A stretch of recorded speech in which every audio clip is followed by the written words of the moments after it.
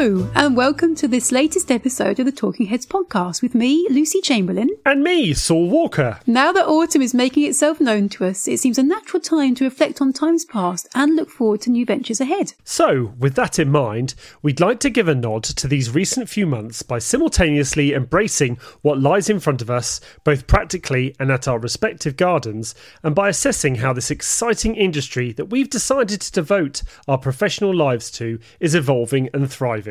So many of us are showing this sector's true grit by quietly propagating new stock, dreaming up fresh initiatives, looking to new ways of working and generally supporting the trade.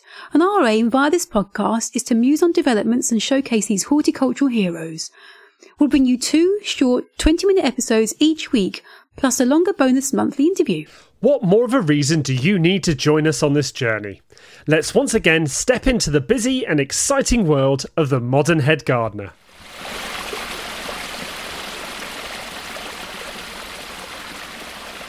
Mr. Walker, good evening. It's lovely to see you again. And you?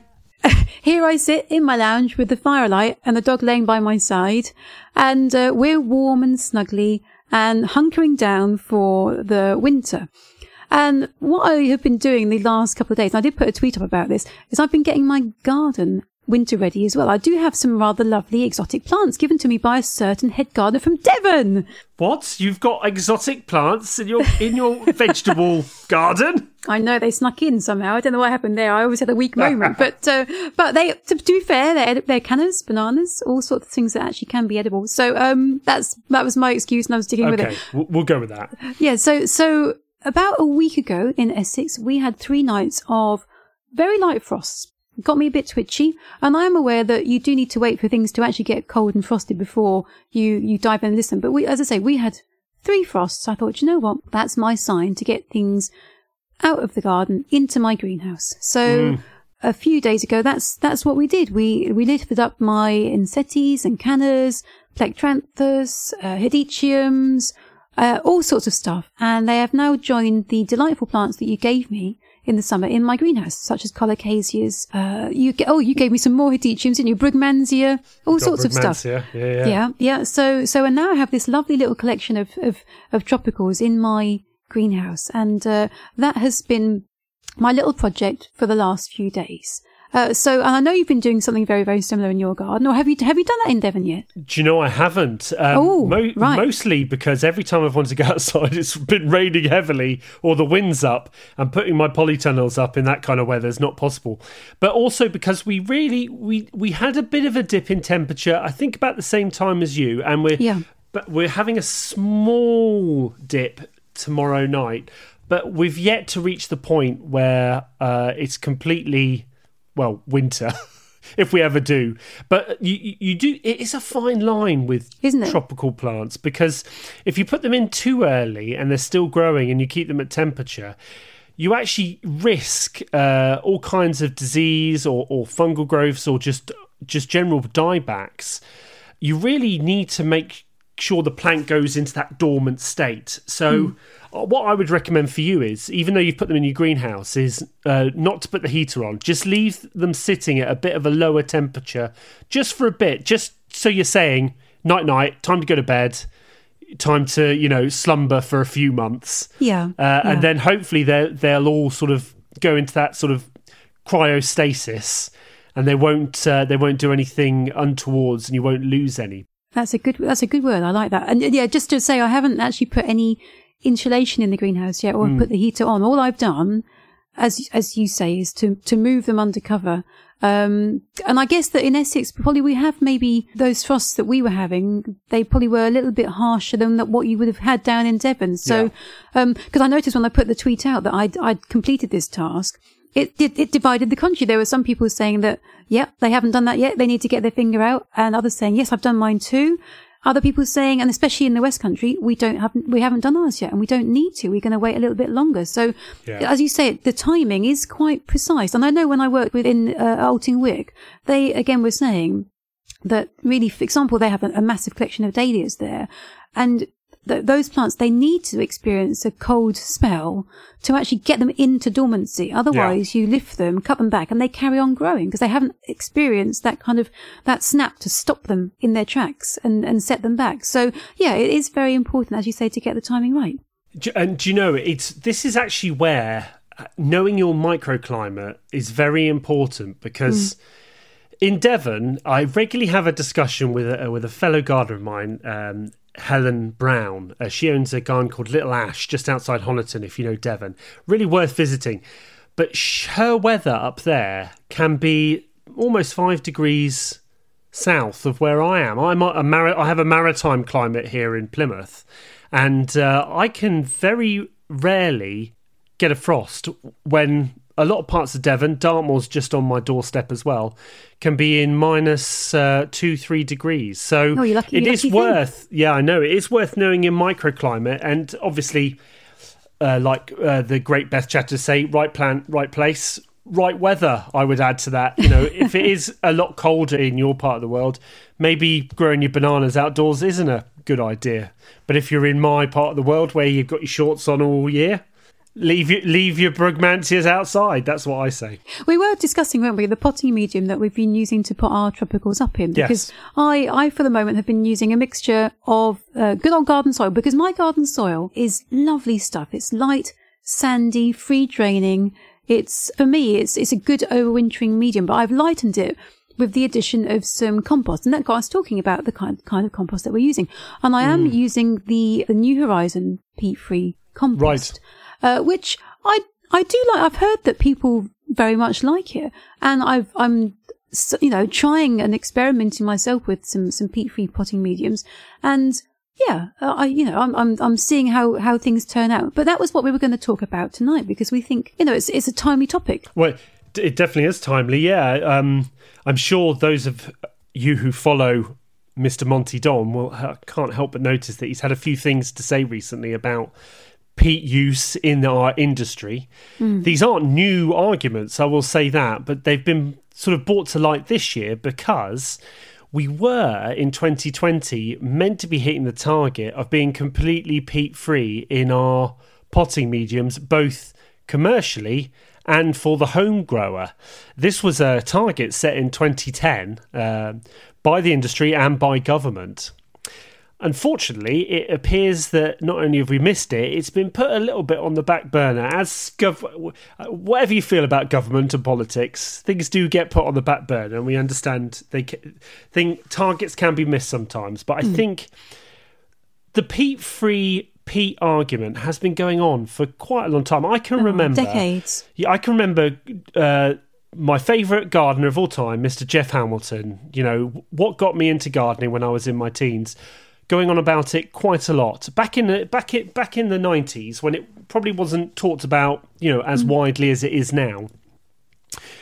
On TV, on Gardener's World, he would talk about peat and peat-free compost, and he would physically show the damage. He would go to these peat bogs and show the damage it creates. I remember seeing those; they stuck in my mind as well, and the York Stone paving as well. He showed as well. Yes, he did that as well. He was a big champion for all those things. And the problem is, it was 30 years later, or 25 years later, we're still having the same arguments. So I've got a few facts here, because I thought we'd base our information on knowing the facts. So we like a stat, don't we? We love a stat, and apparently in the UK we are destroying 280,000 tons of peatlands a year. That sounds crazy. When crazy you and I read that, we were like, you don't imagine that is still going on. In my mind, there's been a massive progression towards becoming peat-free as a sector. And yet that number to me is staggering.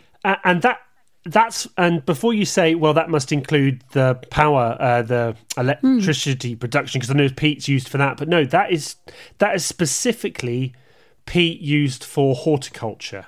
And that is about a quarter of what we use in total, because we import 805,000 tonnes of peat from Alaska and Canada and places like that who have big peat bogs. I know. it's crazy, why do these isn't it? things take so long? I mean, we all know the invaluable nature of peat wetlands and the habitats they provide, the very specific and unique flora and fauna that resides in these areas, the amount of carbon that these areas suck into them as well. So they're helping the environment in so many ways, and yet still we are digging them up for peat, and it just seems crazy to me. But always in life, there's the ideal bubble, and then there's reality. And we need to talk about reality because, in an ideal world, we wouldn't be using peat anymore. We would have hit that government target. All nurseries would have been peat-free. The whole sector would be peat-free by now. Happy days. But as I say, there's this ideological kind of like target, and then there's the reality of life. And we understand that, there's certain reasons why it hasn't happened that are, I suppose, are they legitimate? I mean, maybe they're not legitimate. Depends how strongly you feel about it, but they are real obstacles to getting to that end goal of becoming peat-free. Well, you've got to remember that when you've used a product like peat all your life, especially when you talk about the big commercial growers, they've used it all for I don't know, decades, half a century. And their whole industry is set up for using that product. It is quite hard to wean yourself off. It's like being, in my case, really enjoying a bar of chocolate now and again. But you realise that you're just trying to lose a bit of weight and you're trying to wean yourself off it. But occasionally you're down the supermarket and you see a bar of chocolate. So suddenly there's a wisp of gold in your mouth. Yeah, exactly. How did that happen? So, I fully understand some of the arguments that the commercial industry and the big compost producers are using. The way they're set up has always been dictated by the use of peat. I think that when there's a financial commitment, like you say, with these big companies and sectors, you can sort of, again, see why it's taking time to adjust. Because at the end of the day, businesses need to run and they need to be, in that sense, profitable. It's still, to me, in the time frame that we've had to understand the value of peat habitats and the push towards becoming peat-free, still seems far too long, really, for the financial argument to have a massive amount of weight.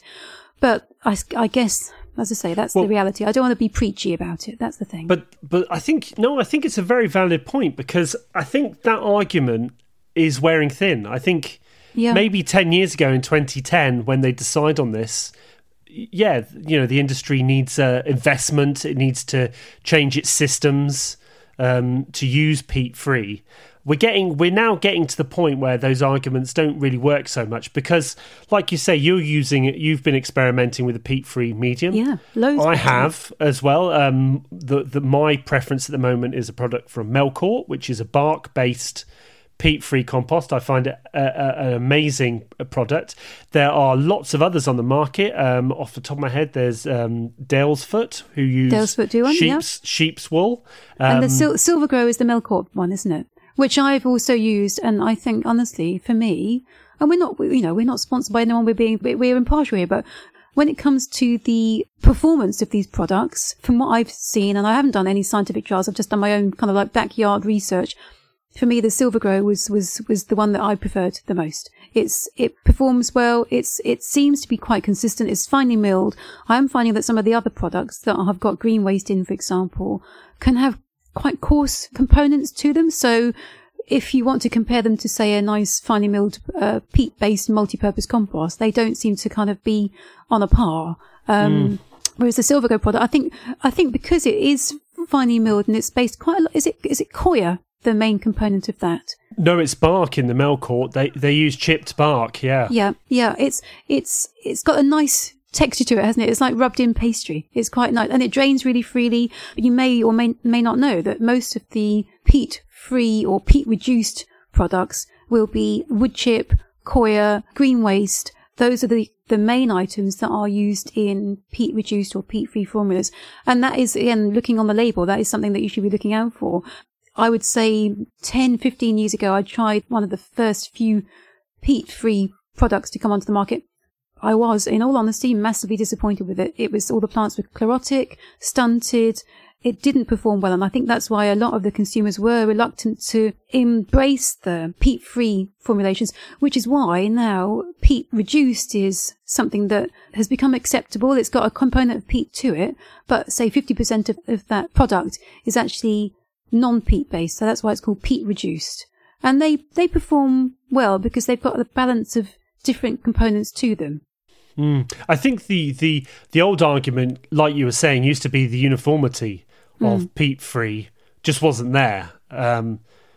Whereas peat, by its nature, is a very uniform, stable product. You know, I don't think we can argue that peat isn't a good product to use. Yeah, that exactly. You know, that's why it's been used for decades. I think the big point is the environmental message, the habitat destruction, but also the carbon sink that peat, and I think that's become even more relevant. It has, when people are more aware of these that days. now, aren't they? Yes. Yeah. And I just think that for those two things, we really don't have to use peat because we now have these very uniform, stable products. Now, they are different from peat, and therefore you just have to alter the way you work your horticulture. You know, if they need watering a little bit more or a little bit less, or just need a little bit more feed or a different type of feed, that's just going to happen. And I will say, when things change, people obviously always have it's a little bit of that change anxiety. Oh, I don't want to change the way I feed. I've been feeding my plants like this for ages and it works. Yeah. These things evolve. Peat came in at some point and had to replace homemade compost. It was soil, and wasn't it? soil. John Innes. Do you know exactly? So we had to adapt from that into peat. We'll just do the same into peat-free.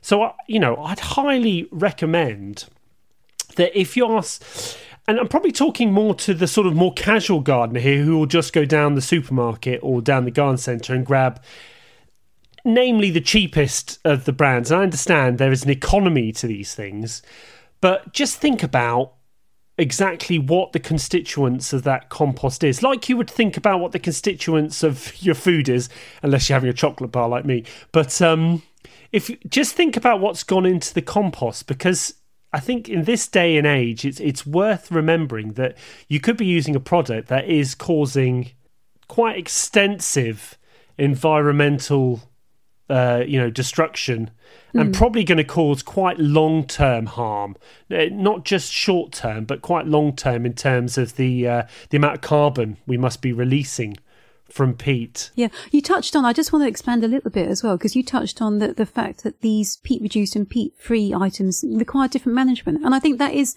absolutely true. I found that. As you say, the free drainage nature of the materials can be lesser or greater. The nutrient ability to retain nutrients or to utilize them it differs. It absolutely differs. And I think that's something that we do have to take on the chin and experiment with. And I think maybe the manufacturers could assist us in that a little bit more. I have asked if there can be any kind of way to generalize in how these the more peat reduced or peat free products can be used by consumers. And I think the manufacturers are sometimes a little bit reluctant to put that information forward because I suppose they all vary so much. It is a difficult thing to try to quantify. But if that's the sticking point, if people are just thinking, I'm so used to using peat-based compost and I don't want to change my ways and I'm not being given any information on how to do that. What do I need to do to get the best out of these peat-free formulas? Maybe, this is my little plea to the manufacturers to assist the gardening community to understand these products and to use them how you are in your trials and how you're seeing that they're performing well. Get that information out to us because we all want to go down that route of using peat reduced or peat free compost and maybe holding our hand a little bit more would be getting more people to actually buy these products. Yeah, and I also think that you and me go on a lot about soil mulching.